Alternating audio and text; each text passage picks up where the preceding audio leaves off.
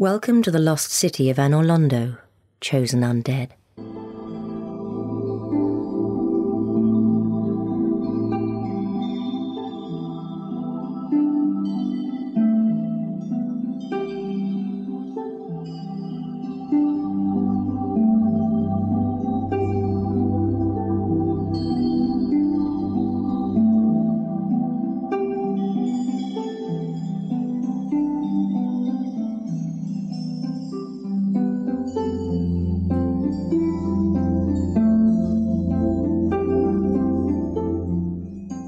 Hello and welcome to Level Select, a podcast about the best levels from certain video games, or just the best video game levels from all time. I am your host, Robert Beach, and with me today is Brendan Hesse?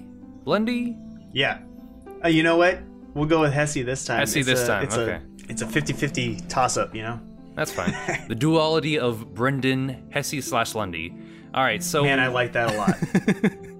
All right, so what is on our plate, Brendan? Today, we are talking about one of my favorite sections of one of my favorite games of all time, Anor Londo from Dark Souls. Anor Londo from Dark Souls, and that is from the developer that brought you great mech combat games like Armored Core, Chrome Hounds, and Metal Wolf Chaos. Comes a game where the only metal involved is your weapons and armor, not in your giant mech sedan.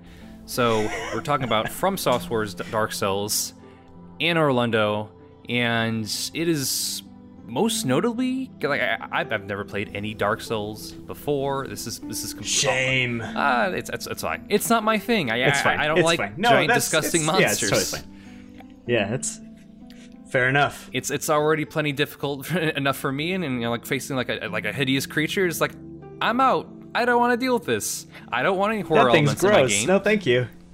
I need a lot more purple and pink in my video games. That's all. Well, I've got an exciting announcement for you. Rage 2 coming this year or next year. I don't know when it's coming. Has it been announced yet?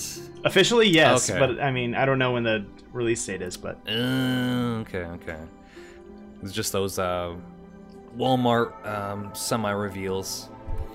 Well, leaks, I should say. Oh no, they put out a teaser trailer. Oh shit, okay. Tomorrow's the gameplay trailer. Yeah. E3, man, it just keeps bleeding out further and further. Dear God. But that's not what we're here to talk about today, is it? No. Even though From Software should have a game coming out. Yeah, that is. I mean, that's technically on the table to be potentially discussed. Is this Shadows Die Twice, whatever that ends up actually being. So, whatever that is, it might hold a candle or it might not hold a candle to 2011's Dark Souls, which is our main topic, and we're going to be talking about Anor Londo, like I mentioned earlier. And real briefly, like, what exactly is Anor Londo? Anor Londo is... It's this really big city that sits atop this plateau overlooking kind of the earlier levels or earlier areas of the game. There, in the center of it is this big cathedral-looking temple thing. I think probably the most iconic part of Anor Londo, other than the look of it, which is drastically different than anything you've seen incredible up until that point, is there's this weird mechanism in the middle. It's an elevator of sorts that changes the entire layout of the level as it rises and lowers, and it opens up new pathways to different parts of the area. So, and lore-wise, like, there's a lot of stuff going on there, which we'll maybe touch on a little bit later. But in terms of level design, like, it's got all these, like, bright oranges and pinks and stuff in the stonework of the city and the temple and stuff. And before that, you gotten a lot of greens and browns from villages and dank tombs and whatnot. And so this was like, oh wow, there's a big sunset happening. It's a very visually striking area. Enormous castles, like in previous, like up until that point, it was mostly just like, oh, these are ruins, or these are places where you don't scale buildings. Like here, oh my god, like you're climbing on top of windowsills, and you just traverse and just it's a bit like a maze in some areas, where you're going through the different hallways and different open bridges, but it was just that one like opening scene where you're dropped off from Sen's fortress by like what was it? Was like the demon gargoyle? Yeah, so it's these weird. They're called Batwing demons. Batwing demons. So up until this point, the game has been kind of semi-open, almost Metroidvania or Castlevania-esque. Castlevania is probably a better example just in terms of aesthetics, but it's that contiguous, everything's kind of sort of connected, or pathways lead in between different areas. And the thing that's weird about Honor Orlando is you get to this end of this one area. It's called Sen's Fortress, and it's almost like a Legend of Zelda temple, sort of. There's traps and big puzzles that you have to move, change the direction of these giant falling boulders that will open up other pathways and whatnot. And finally you get to the end of this boss battle against this giant iron golem at the end of Sen's Fortress. And when you beat it, these weird pink fleshy demons, they fly down and they pick you up, and they take you to another area. And it's the first time that has happened in the game since the first level, which is kind of the tutorial, the Undead Asylum, where at the end of that, a giant raven comes and grabs you and takes you to the Firelink Shrine.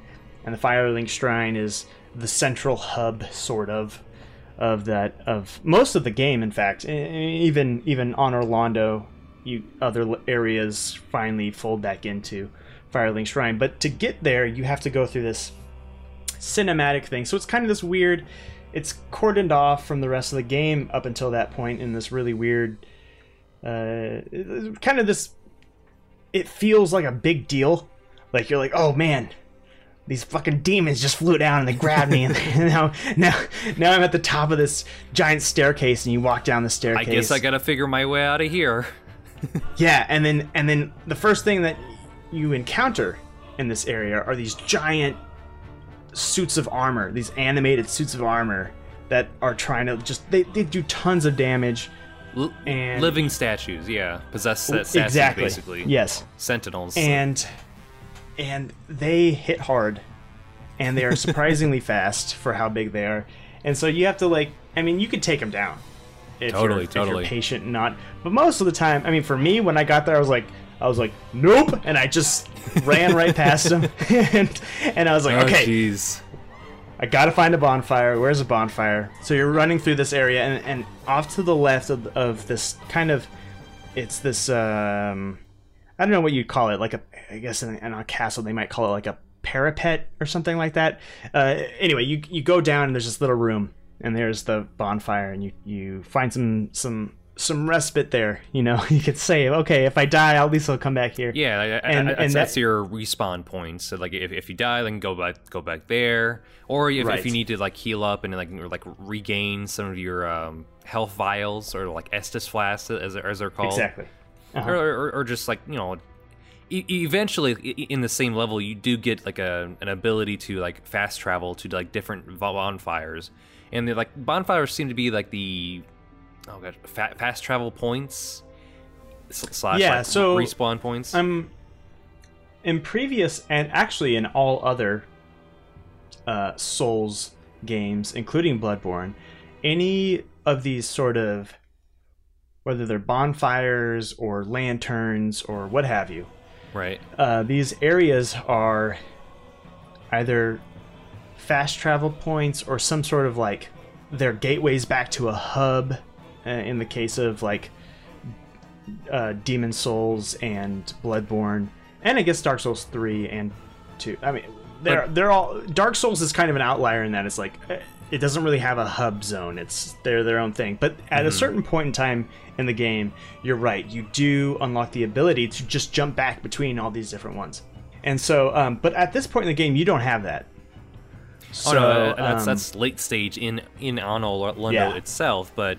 Back to Honor Orlando as a whole, it did feel like this is where people got Dark Souls. People understood why people enjoy it, or realize no, this is a thing that I want from future games from here on out.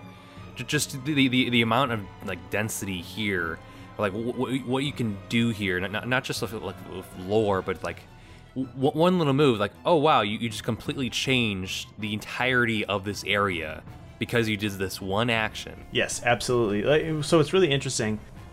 I'll get into my own anecdotal thing in a second, but that whole meme of the real Dark Souls starts here, or this is the Dark Souls of whatever. Anor Londo is the Dark Souls of Dark Souls levels. Insofar, and what I mean by that is, and some people might disagree with me. They might say, like, there's an area beyond the catacombs, or yeah. That's me, what I used to think of Dark Souls. It was like, oh, this is just a difficult area. It's just an intentionally obtuse and difficult, but like, no, there's a lot of things going on. There's a lot of layers here. It's really, and part of the reason why they say, like, oh, the real Dark Souls starts here is because this is where, at the end of this area, which is just an arduous slog, and I don't mean that in a bad way. It's a war of attrition against the enemies in this area, and we'll go through the different ones. It's an onslaught of suck until you get to the boss fight, which is like, you can't face it alone. No, not usually. But I mean, these days you're kind of forced to. I guess the remaster, which is coming out soon. And in fact, it's like a week May 21st for Xbox yeah. and PS4 and PC too. Yeah, and then it's a couple months later for the Switch. So timing, everything. Anyway, it's definitely like a far more linear than the previous areas, because like you said, you can just like, oh, I'm in Blighttown now. Like I got out of the Undead Asylum. Like I'm right here. Or you're like, right. I don't feel like doing anything here. Like, I'm just gonna leave and go to some other place. Exactly. But this is like very much like you can just like, no, this is, I don't want to say a linear path, but it's very much like, no, you have to go through this area if you want to explore other areas first. It's comparable to I don't know if you played A Link to the Past, but it's comparable to in A Link to the Past where you get to the Dark World, and it's like, oh shit, this is a lot harder. And while I can see that things are gonna be like crazy after this, I just have to get through this area, and I have to figure out what the fuck I'm supposed to do next. and so this, yeah, okay. So the real Dark Souls starts here because it's difficult, it's weird, it's obtuse. So Anor Londo it seems to be it's like dead set in the center of the Dark Souls as a whole. On like if you're tracking like, oh, this is area blank of 23. This is gonna be like area 11 or 12 out of 23 and such. So it is like, once you hit the area, like, okay, I'm kind of sort of at the halfway point here. Yeah, it does. The first time I got to Anor Londo was a big deal for me because I think I mentioned it on the Grind Forever episode, is that my first playthrough of this took forever, and I just was throwing myself against everything I could, but I was like constantly just like grinding and grinding and grinding and grinding. So I had racked up dozens and dozens of hours before I ever got to Anor Londo, and that was on my second playthrough because I gave up my first one. I was like, you know what, I'm doing this wrong. I need to restart. Restarted. Got to Anor Londo. It was a huge thing, and that was when I saw for the first time just how big this game was. Like, there's so much that you do in Anor Londo that is different from what's come before. So, for example, there's this, like I said, there's that giant elevator type of mechanism in the middle of the environment that connects you to either go to there's this weird chapel, and then there's this giant castle. And so and there's some other areas also attached to it, but the chapel is really strange because you're like walking on these catwalks at the top of the chapel while these assassins throw knives at you, and you're like dodging knives, trying to kill the assassins without falling down, because if you fall down, the fall damage will kill you. But if you get to the very end, there's this giant painting, and if you happen to have the right item on you, you can enter the painting, and that's an entrance to an entirely other part of the game called the painted world of Ariamis, which has its own, crazy lore implications. There's the chapel area, or I'm sorry, the temple castle area, and then there's a whole other section further off. I guess what would you call that? To the left, if you're looking out towards the giant castle area, that connects to a whole other area called library. I forget what it's called. It's the Duke's Archives. The Duke's Archives, and that's a whole other, totally lore implications. Actually, sure. Yeah. Speaking of which, let's try to go back a bit and start from the beginning of Anor Londo, because you start out overlooking giant vista, all these castles and cathedrals and the beautiful sunset. But you go up these stairs, fight some giant sentinels, these giant walking statues that are oddly agile. Take them out, take out a few mimics and chests, and then you come across the first Firekeeper, which is the bonfire. And normally, whenever you see a bonfire, there's always a Firekeeper, some sort of NPC that's just chilling near it. Most of the time there is, well, I shouldn't say most of the time, but a lot of time there is. So the Darkmoon Nidus is the Firekeeper of the first Anor Londo bonfire that you find. Other notable firekeepers are there's a woman at the there's a little a cell, a prison that had she's been trapped in at the bottom of the Firelink Shrine, right under the Firelink Shrine. She's the bonfire keeper there. And the interesting thing about her is the character that has that shows up later, if you let him out of his prison early on, he ends up killing her. And when you invade him to try and restore her soul so that she comes back and you can use the Firelink Shrine again, provided you don't kill him earlier, is you actually teleport into this chapel area in Anor Londo. So this is kind of this is a really important area in the game and in the lore of the game. But yeah, so you have the Darkmoon Nidus. Darkmoon Nidus, or the Lady of the Darkling, is also another alias of hers. But she's interesting because you first meet her and she's just you don't impress her much. She leans back and folds her arm and she's like, so you're back. Okay. Well, I am the keeper of the bonfire. If not for me, what beacon would there be in this lost city? You have survived. So you have received a revelation. You have made it back. Very well. What is it? What am I? She also tells this story about Seath, the Scaleless lore story, which I'll probably include here. I am the keeper of the bonfire. Have you heard of Seath the Scaleless? In legend, he turned against the ancient dragons. He became Lord Gwyn's confidant, was granted dukedom, and was allowed to pursue his research. At the Regal Archives, he immersed himself in research on scales of immortality, the one thing that he did not have. But his very research drove him mad. The Archives became a dungeon, a place for sinister experiments. Now, nobody dares even approach the Duke's forbidden archives. It looms over this land high atop the mountain, but I should warn against even an approach. The bonfires attended by the keepers are special. They are linked to one another, and their flames never die. Yet never shall the keepers of these flames meet. It's mostly she's a part of some sort of covenant, which is some sort of team. The Darkmoon, I think it's the Blade of the Darkmoon. Blade of the Darkmoon. That sounds familiar, yeah. Yeah, so, and that's kind of, the Darkmoon Covenant is interesting because they're kind of, if you betray a covenant, which is you kill someone in your own, or you leave a covenant, kill someone in your own covenant, or if you kill just an NPC player in general, you quote-unquote sin, and the Darkmoon, the Blade of the Darkmoon will come after you.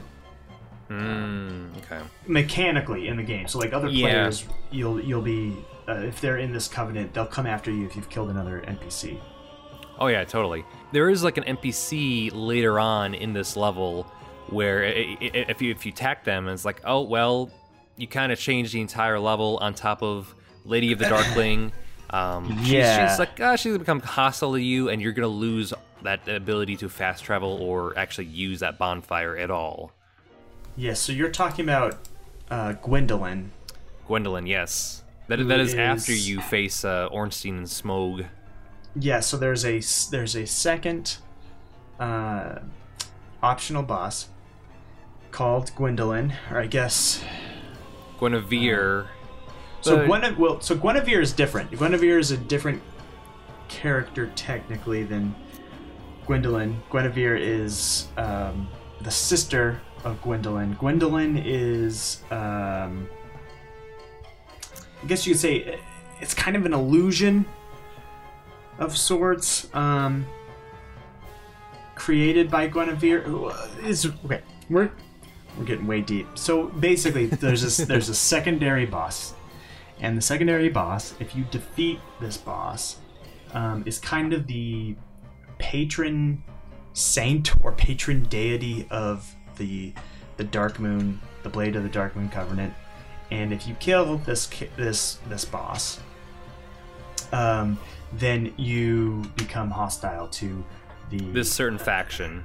Yes, and so since you're hostile to that faction, the Bonfire Keeper, the Dark Moon Knightus, will kill you, or not kill you. Will attempt to kill you. Attempt to kill you if you get too close to her. And so, of course, that renders that bonfire unusable. However, if you kill her, it's completely unusable. But you do get her, I think, maybe her set of armor, and you definitely get her dagger, which is pretty good. Anyway, so you get her materials. So this character is really interesting, and technically, if you're trying to do like the full playthrough of this, you have to sacrifice this bonfire if you're trying to do everything that you possibly can. Right, yeah. At least this type of playthrough. I mean, there's no right or wrong way to go through the game. Personally, in my opinion, other people might disagree. But if you're doing a playthrough where you're going for, gonna kill Gwendolyn, you're gonna have to sacrifice this bonfire. But that happens. That happens after you've gone through Ornstein and Smough and the majority of this area. So you're not really hamstringing yourself necessarily to completing this area fully. So it's something that happens afterwards, and you have to have a special ring that unlocks an extra hidden passageway. So you're probably not even going to do this until after your, second, maybe third playthrough. Oh yeah, like the Souls universe type, Souls type games are like very much like, oh, here's an NPC and you can attack them, but doesn't mean that they're coming back. Like, you very much like, this is a plot sensitive NPC. Don't kill him, but you can kill him if you want. But there are some implications there.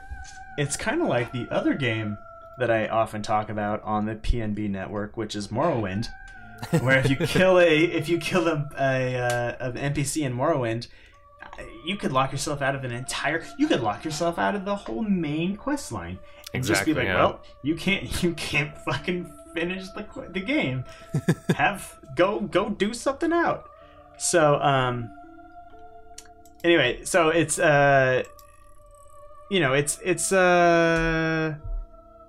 it's an interesting character. It's an interesting thing that Dark Souls does, where it, will block you out of that stuff. So anyway, that's a very early, one of the only NPCs that you really run into at the beginning of the game, or at the beginning of the area. Later on, you run into a giant who will... A giant blacksmith. Equipment. Yeah. Mm-hmm. You come, Highforge. Shiny. Get shiny from Duke. Forge weapons. Make shiny more happy. he's like easily like 30 or 40 feet, and you just see him. He says like, "You come, I forge, get shiny." Yeah, I mean, he basically just grunts at you, and it's interesting because the other blacksmith that you've run into so far is they're typical height. Yeah. Yeah, I mean, he's kind of he's got kind of a pirate-like accent. He's like, "Oi, where you going?" That sort of thing. If you run away while you're talking to a mid sentence, but the giant is just kind of like this wordless, kind of gentle. He appears creature. He seems gentle, and he seems very like at peace with the world. Or it's like, well, there he goes. I guess like even his like dying sequence. If you do attack him, it's like his final words are like, nighty night."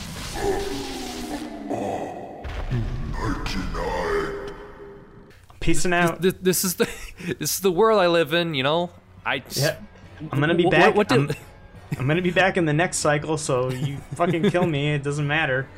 What did I expect getting into this business of arms dealing? Like, of course somebody's gonna attack me once in a while. Yeah. Yep. And speaking of which, like he's this 30, 40 feet tall, green-skinned blacksmith, and he's forging these weapons on a tiny anvil for him. And like, these weapons that you use, the weapons that you use look like toothpicks to him. Yeah, I mean that's true. He's got this little hammer, and it's just like tink tink tink tink tink tink for him. Whereas the other blacksmith that you run into, he's this muscle-bound, long gray hair, long gray beard, just very prototypical blacksmith-looking guy. And the anvil for him is huge, like, and the hammer's big, and he's hammering out your armor. But this dude's just like tink tink tink. Oh, he's just chilling next to a staircase. Yeah, I mean, what are you doing? This little thing. What are you? In like a tiny room for him. Yeah. Yeah, and it's like you have to go through this weird staircase out this window, and it's a weird location. It doesn't make any logical sense as to why he would be there, but. Again, like it seems like upon like doing like more research for this episode on Dark Souls, it's like this game is oddly comedic. Yeah, it's very sardonic humor. It's very dark and kind of like, well, whatever. I mean, we're all stuck to this weird wheel of constant, this constant cycle. We're all gonna go through the same shit forever. And we're always literally going through the motions, yeah. Yep. And so, like, whatever.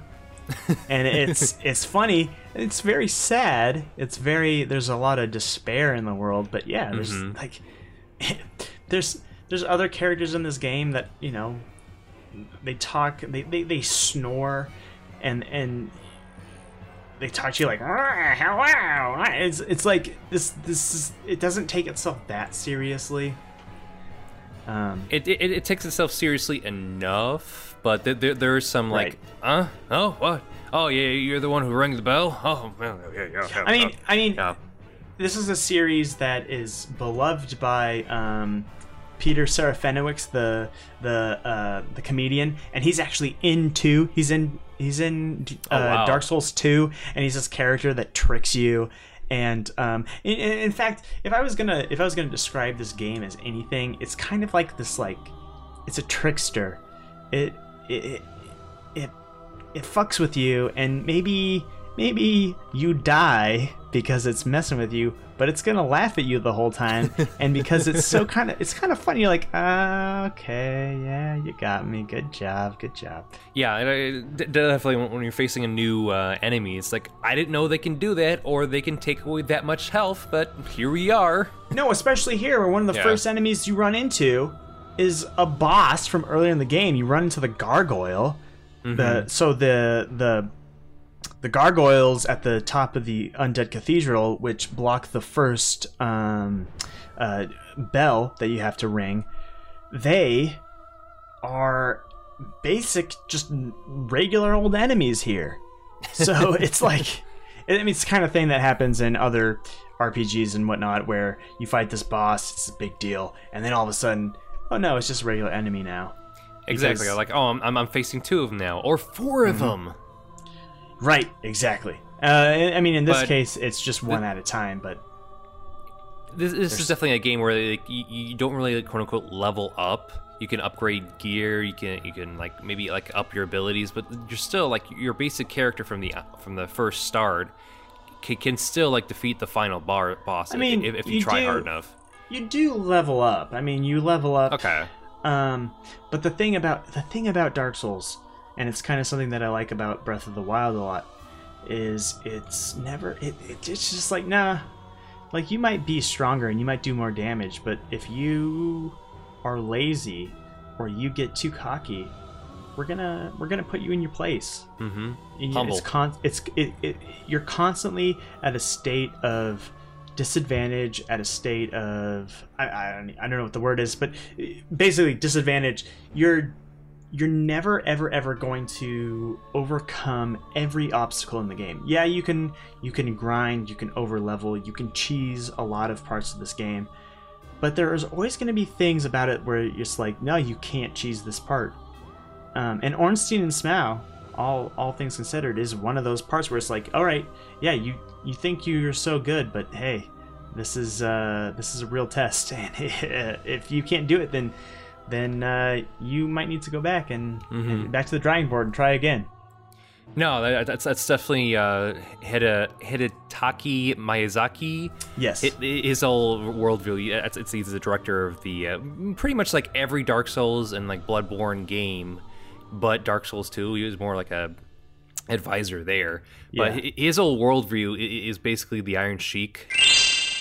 All country way, make him humble, suplex him, put him in a camel clutch, break his back, and then fuck his ass, make him humble to he respect our yeah.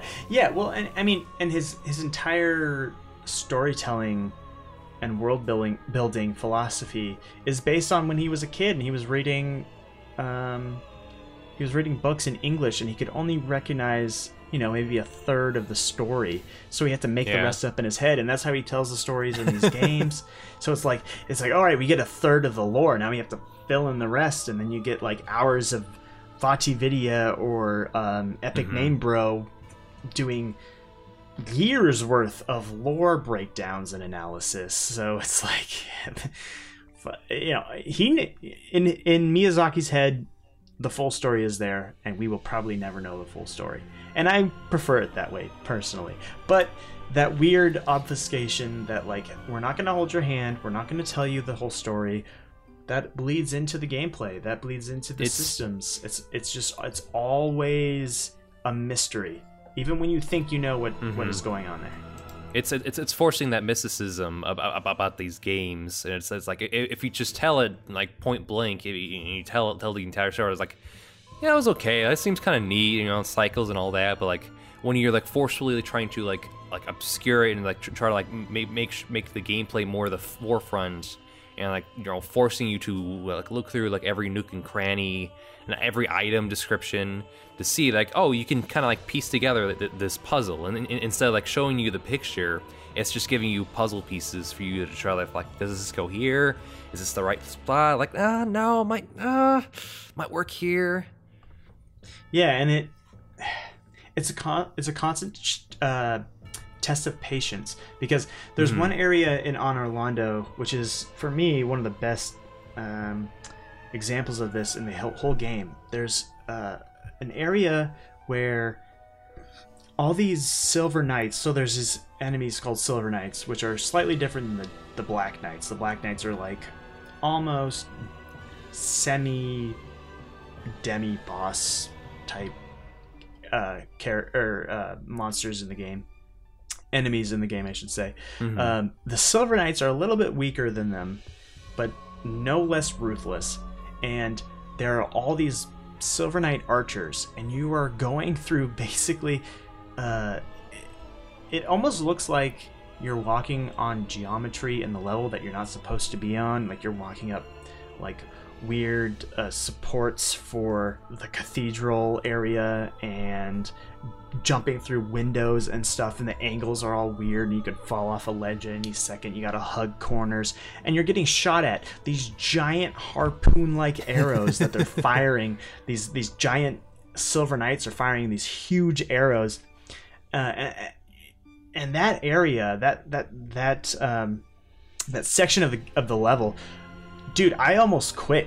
I almost quit the game that first time because I was so mad. I was so mad at the game. These pathways are like 6 feet wide, and they're like just easily like you have two of these archers like firing at you. And it's like, how am I supposed to dodge this? Like dodge backwards, like dodge forward, but it's it's coming at an angle where it makes it difficult to do that. And you're trying, And I think there are ways. You get like poison arrows and you can cheese it, right? But when you're just going through the first time and you don't know what's around the corner, and then you're going up this weird roof side, and it doesn't look like you're supposed to be up there. Exactly. It feels like you're not supposed to be on this area. Like no, the other pathway is the correct way. Yeah, you're going it makes the right it a little way. more obvious. Yeah. And then you're getting shot off this pathway because either side of you is this sheer, half-mile drop down to the forest. It's like, intentionally trying to like persuade you away from this area, but it's like, no, this area is hard as fuck. It's like, hard as fuck. We have these archers there, so like, yeah, you can't kill them. Like, you just have to avoid them long enough to just like go around them. But like, no, you have to go through them.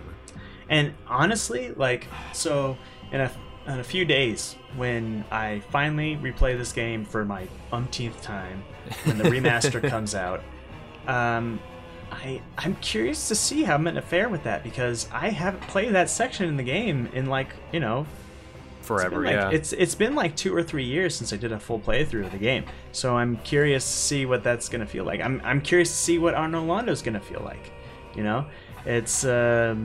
It's such a interesting and iconic spot. Like I remember so much, like virtually everything about Dark Souls. I can mentally go through the whole world because it's that sort of Metroidvania, everything's connected world. But can I do it well? I don't know. That's always difficult. Yeah. But before then, like you were mentioning, like earlier, there's you were in the chapel, and you're like going through these like 2 feet wide rafters. Man, I don't even know if it's 2 feet. It's like half a foot. You're like, oh god, yeah. It's like a tightrope. It's yeah. So the catwalks in there, and there's these weird. They look like I don't know. They look like Arabian Night rejects, and they're throwing curved knives at you, and that part's really tough too. And getting to the end of that felt like it was kind of a triumphant moment to get to the end of that, and get down to the bottom, only to discover that the floor is also covered with tons of these the sentinels, like the well, statuettes. They're just more of these like ninja-like characters in these white robed ninja characters that are super fast. They do backflips, and they will fuck you up if you're not careful, like everything else in this level and this entire game. But then there's, like I said, there's that giant painting, and that was a weird moment for me, because that was one of the first times where I discovered something and I had no idea what was going to go on. Like, I had no idea how to access it. What you don't know what the critical path was, and you just going along. It's like, I guess I'm just here now. Yeah, what is this thing? And my first character, I didn't start with the you need the doll to get through the painted world, and I didn't have it, and I had read it on a guide, like, just start with the doll. You're going to need this later. And so my second character, I did that. And then I discovered, it's to get through this painting, and then this other, extension of this area. It's its own self-contained little world thing. But yeah, It's the you also open up, to be fair, you open up like shortcuts to other parts of the level using that central staircase of some staircase sort, elevator thing. Yeah. but getting to the end and like discovering, oh, I can't do anything here, it was like oh, all right, that there's a lot going on in this game, in this area, like, and then you come to one of the hardest bosses in the whole game. We'll just skip right to it because I just want to talk about it. Is Ornstein and Smough. Or as I like to call it, Woodward and Ornstein. So Ornstein is this dragon knight in the lore. He's conscripted by Gwyn, the Lord of Cinder, and he fights the dragons. And the dragons are kind of this oppressive force along with the gods. Kind of, it's this whole. So he's part of like the king's posse of some sort. And Small, right? Yeah, and Smough is like this giant executioner-looking guy. He's very rotund, kind of a fat Buddha-like body. When he reminds me like hammer. Oh my god, the first 300 movie. You have that bald-headed invader king, and then his his second in command, who was just this giant Jabba the Hutt like gelatinous blob. That's like, so imagine him like twice that size with a giant ass hammer. What was I need to look this up because I don't remember the character that you were 300 fat dude. Might just come up. I'm gonna say, oh yes, oh totally, yes, 100%. This is totally him. You're totally right. Him with armor. Well, clothes on, I should say. Basically, yes, he's clad in armor, and he's wearing, and he's wielding a giant hammer, as opposed to having these weird blade hands. Whatever you think of as morbid or morbidly obese, this guy takes it to another level. He's kind of like Immortan Joe. Morton Joe, geez. If Immortan Joe was a mute giant executioner. Ugh, gross. Okay. Anyway, and then Ornstein is like, he's got this giant ornate dragon / lion looking armor set. It's really cool. But the boss battle starts, and you're against both of them. And Ornstein is really fast. He wields a lightning spear. Smough, really big, powerful. A lot of AoE, area of effect attacks with his hammer, which gets really annoying. Oh, yeah. And so you're dealing with both right now, right? And it's like, okay, I gotta focus on one to try and bring him down. You'd think that work, though, but like this boss battle is unique. So these guys are buds, and when you kill one of the buds, the other one is real bummed out about it, and then he goes over and he literally absorbs the other dude. Absorbs their life force, or like whatever made them unique. Yes, and so then let's say you did what I did on my first playthrough, and you killed Smough. Well, Ornstein's gonna walk over and he's gonna absorb Smough, and all of a sudden you're gonna have this enormous Ornstein that's gonna fight you. Like Ornstein twice his size. Once he absorbs his rotund friend. Yes, and on the other hand, if you kill Ornstein first, then Smough's gonna get really fucking fast and electric. Yeah. Yes. So either way, you're dealing with an extremely difficult second phase. Exactly. Like, it's a second phase you didn't realize. Like, oh no, there's two people. Like, once I take out one of them, like it'll surely get easier. Like, nope. No, it gets a lot harder. So anyway, this boss battle is very memorable. For a lot of people, this was kind of a rage quit moment, especially if you can't summon in a friend to help you take this duo down. It's hard. Now I've done it multiple times on my own, but I will admit, I think it was probably my first 2 or 3 playthroughs that I was like, there's no way I'm gonna do this by myself. You would need to phone in a friend, or at least Solaire. Yeah, Solaire or yes. I mean, I mostly did multiplayer, but you can summon in Solaire. Can we touch base on a little bit on Solaire and what he is and what he does? Because he's kind of like a fan favorite character in the game. He seems like a, I don't know, like the ability to like, hey, I need help. Can you come over here and help me in this one area? Like, sure thing, friend. You really are fond of chatting with me, aren't you? If I didn't know better, I'd think you had feelings for me. Oh no, dear me, pretend you didn't hear that. You've left me with quite an impression. I would relish a chance to assist you.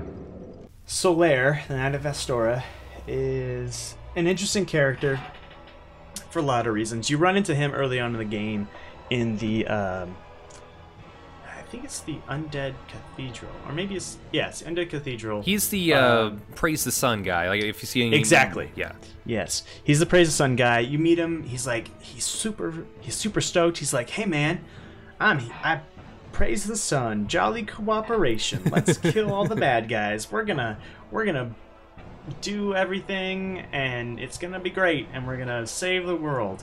Undead versus the demons. What do you say, bud? Yeah, by the end of the game, he is a gibbering, psychotically broken individual.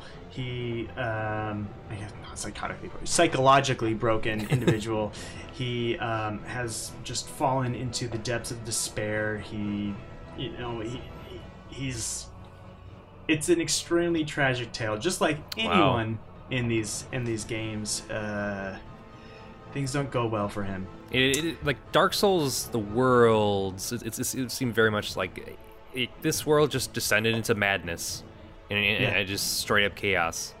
So the interesting thing, I mean, from an overall lore perspective of the entire series, it's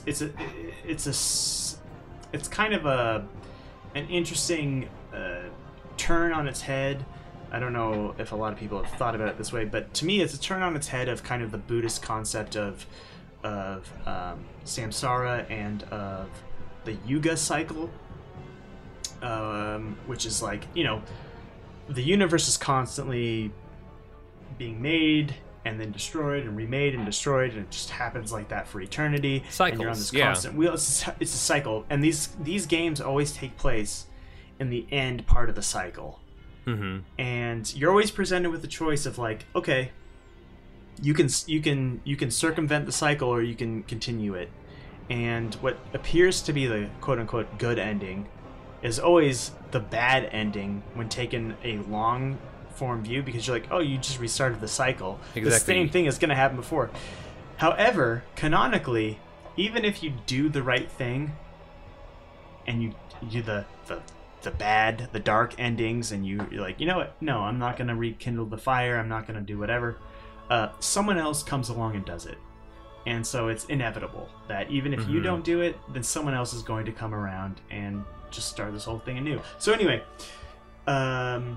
everyone, including the Knight Solaire, they're just going to end up hitting this just extremely dark, sad end before the cycle starts anew, and you go through the whole thing again. So anyway, that's touching on Solaire and a little bit of the lore implications with him. That's but tragic. Yes, it's totally tragic. However, you could totally summon him in, and if you have talked to him and you have you've agreed to cooperate with him, he will show up at this fight if you can't summon in a multiplayer buddy to help you take down one of the hardest bosses fought thus far, and in my opinion, one of the top 3 most iconic boss fights in the whole series. What else do you like to talk about?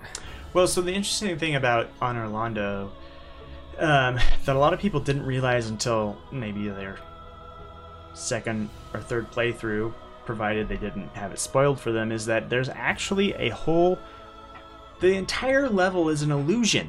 The whole thing is an illusion. So I mentioned earlier, like, you get to this beautiful, pinks and purples and oranges because of the sunset and the marble tiles of all the structures and whatnot. And then you notice that, like, oh crap, this guy had the reality gem the whole time, and he just completely flipped the script right, here. Yeah, and just snapped his fingers, and then all the thing, suddenly everything's different. So anyway, but at the end of Ornstein and Smough, you meet this character named Guinevere, and it's Guinevere is like Gwendolyn, like we talked about earlier, an offspring of Lord Gwyn, the Lord of Cinder, who's kind of the big end boss in the world. But he's anyway, the big bad. He's the reason why you're like you exist, because like the whole like core conceit of Dark Souls is like, oh, you're an undead person who awakens, and you need to your destiny, your fate is to rekindle this flame. And to do that is you have to collect a bunch of souls, and you have to collect enough to face off against this big boss, this big bad. Right. So, what happens is so you kill Ornstein and Smough. You go up and you're basically greeted by this sun goddess, kind of basically. She's in a dark room, just lounging around. She's massive cleavage. And like braided hair, and like there's a soft light going on her. Yeah, she's got behind. She's got this. Yeah, she's in this kind of like this red, crushed velvet upholstered room. Like you said, it's dark, but there's these rays of sun coming through this window that's illuminating her from behind. She's easily 50 feet tall, at least. At least, yeah. I was gonna say like 30 or 40 feet tall. 50 feet's probably even more bigger correct. than that giant earlier, that giant black. Oh yeah, she's huge. But anyway, if you shoot her, or you kill her, or you attack her, she disappears. And then what happens is there's a fog gate of some sort, right? Yeah, and the whole world, the Honor Londo, fades into darkness. Like, it becomes night. So it goes from this beautiful sunset to complete darkness. And what you realize is, oh, this is the true nature of this environment. This entire thing has been an illusion. The same thing happens if you fight Gwendolyn, the optional boss later on. These sibling deities are kind of creating this illusion to kind of, win over your character, the chosen undead or whatever. But if you kill them, all of a sudden you become a target for the Darkmoon Covenant. All the other enemies in the area disappear, like the weird pink fleshy demons, the sentinels, those things, with the exception of the Silver Knights and those white-robed ninja characters who are blocking the painting. The biggest pains of your side, yes. Now it's darker, and they're still here. Right, but now there will be... So throughout the game in Dark Souls, there are NPC player character, human-type characters who are much faster, much more cunning enemies that behave kind of like normal players, and they invade you and whatnot. And you're constantly getting invaded, and then you have these human, quote-unquote, human characters that you have to fight against in the area. So it becomes much more difficult. However, you kind of realize, like, okay, there's a lot more going on in this world. Like, there's illusions and all this sort of thing.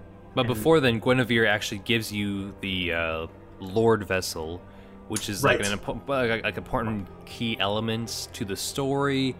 And what it does is it grants you the ability to fast travel to different bonfires. Different checkpoints throughout the game.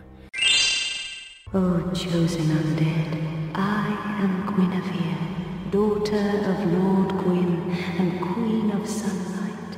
Since the day Father is formed at Obscurus, I have awaited thee. I bequeath the Lord Vessel to thee.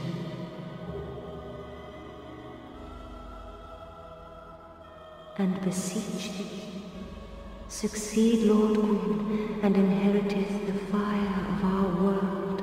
Thou shalt endeth this eternal twilight, and avert further undead sacrifices. But it gives you that, and then once you attack them, Guinevere, then it turns to darkness, and like the whole world changes, like you said. And then you see this pathway to go to Gwendolen, who is this like, I don't want to say like Medusa-looking thing, where it's like their entire face is obscured, and it has this like snake-like body to them. So Gwendolen's interesting because, I mean, you can tell from the name, it's more of a feminine name. Dark Souls associates the moon and moon covenants and moon energies and moon magic with kind of like a feminine or divine feminine energy.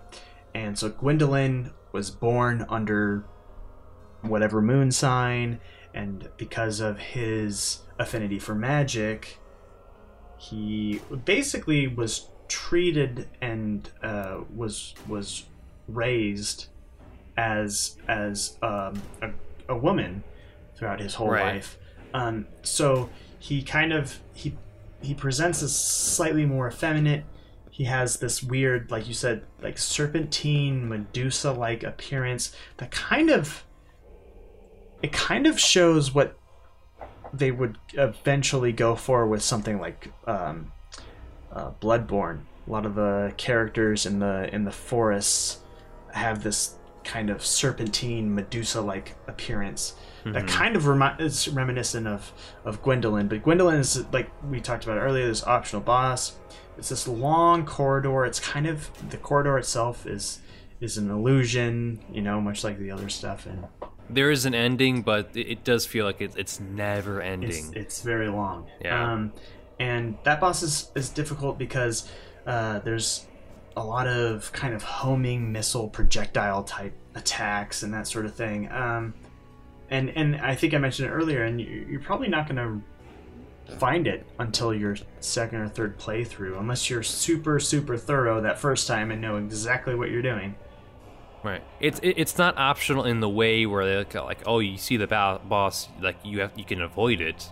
But it's very much like, oh, if you do this one action, then it's like, right. Crap, this is what it is. You have to have the right ring, and go to the right area to uncover the secret.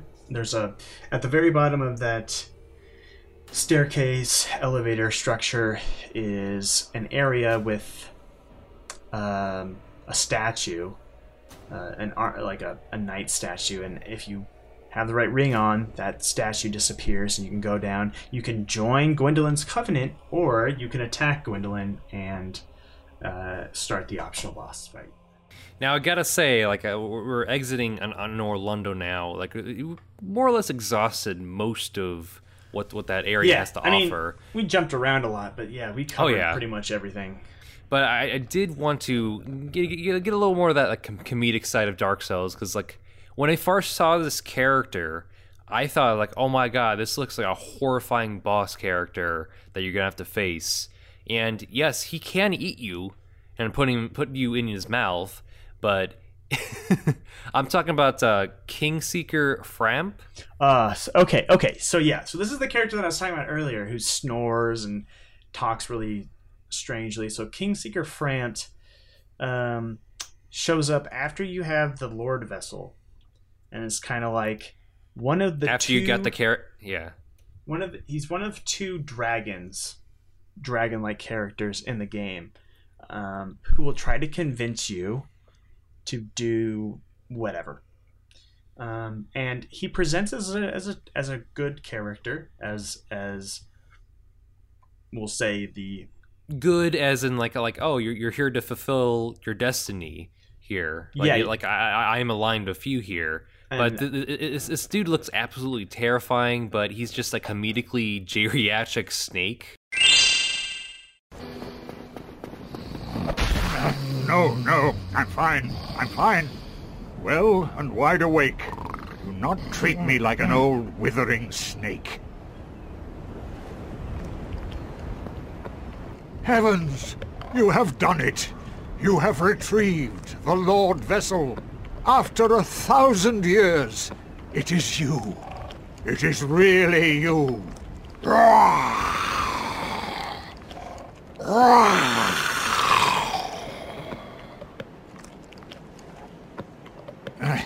Forgive me. I really should calm down.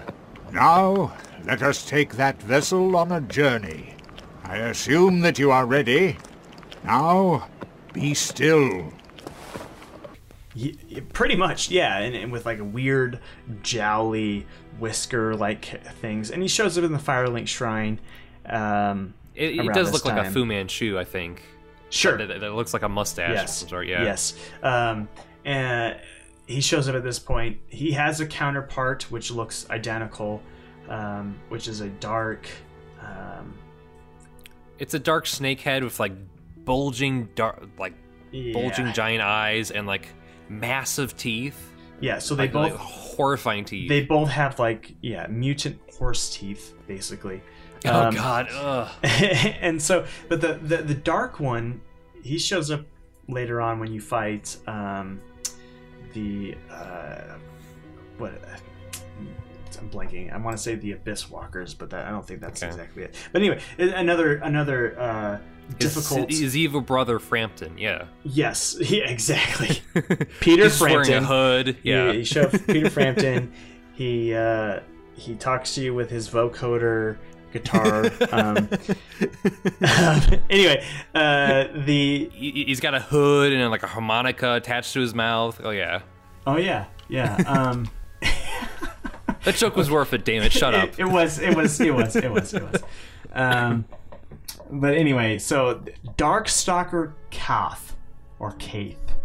He's the bad one. He shows up when you fight the. So his evil brother, he's trying to. Yeah. So he's the evil brother, and he's the leader of the Dark Wraiths. He's the guy who's kind of behind this whole thing.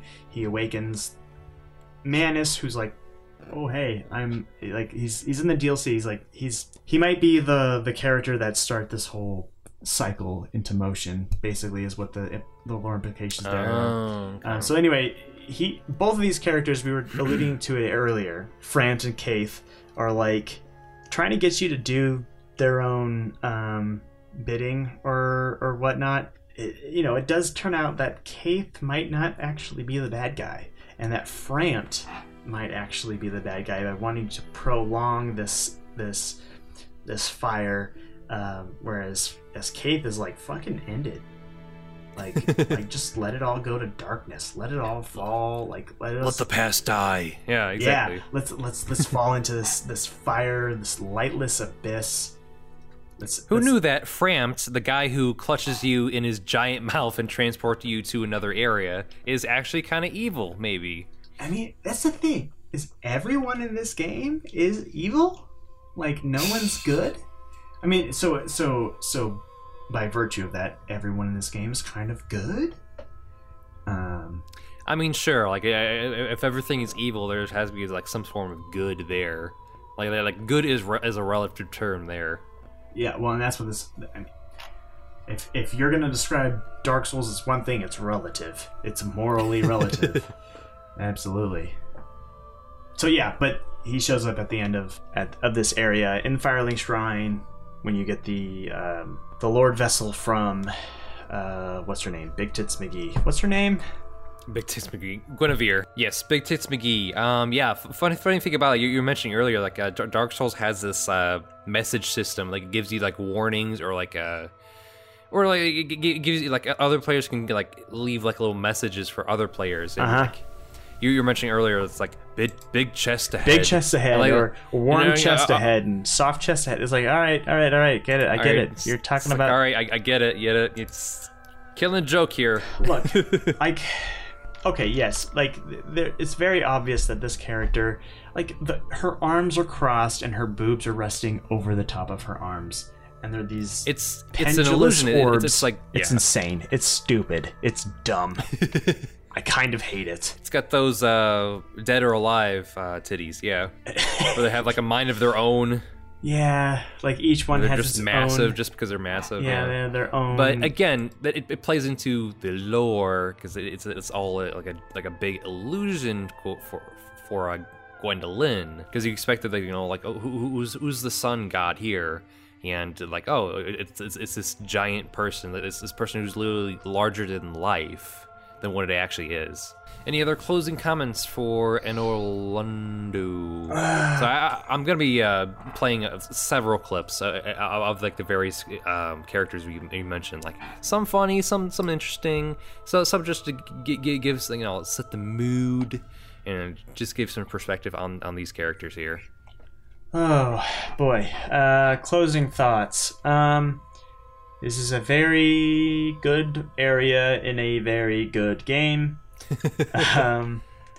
If you make it this far in the remaster, just know you finally did it. You got to the point where Dark Souls really begins, and everything from here on out is even harder than everything you did before. So fuck you.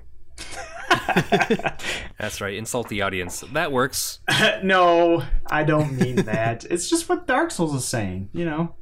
No, it's very much the moment. It's like, okay, if it doesn't click now, it will never click again. Yeah. If you've got here and you're not like, oh my god, I need to see what else this game has to offer, you can turn just it off. quit. Well, we're already at an hour in, and that's just let's go for another hour. No, I'm just kidding. I have work at 7. Yeah, I know. So do I. Yeah. So that about does it for this episode of Level Select. Brendan Lundy / Hesse. No, Brendan LH. There you go. Duality of Brendan. Is there anything you like to plug? Is there anything you want to make mention of? You can follow me on the Twitters at Brendan_LH. I might be changing that to the Duality of Brendan soon, because that's a really good name. You can catch my writing, which I write about a lot of AV and video game stuff at digitaltrends.com. I also appear on our weekly video game stream on Tuesdays currently, but that changes throughout the week, so follow me, follow Digital Trends on Twitter, or don't. That's totally fine too. But yeah, that's all I have. I do have some other projects and other things to show off later.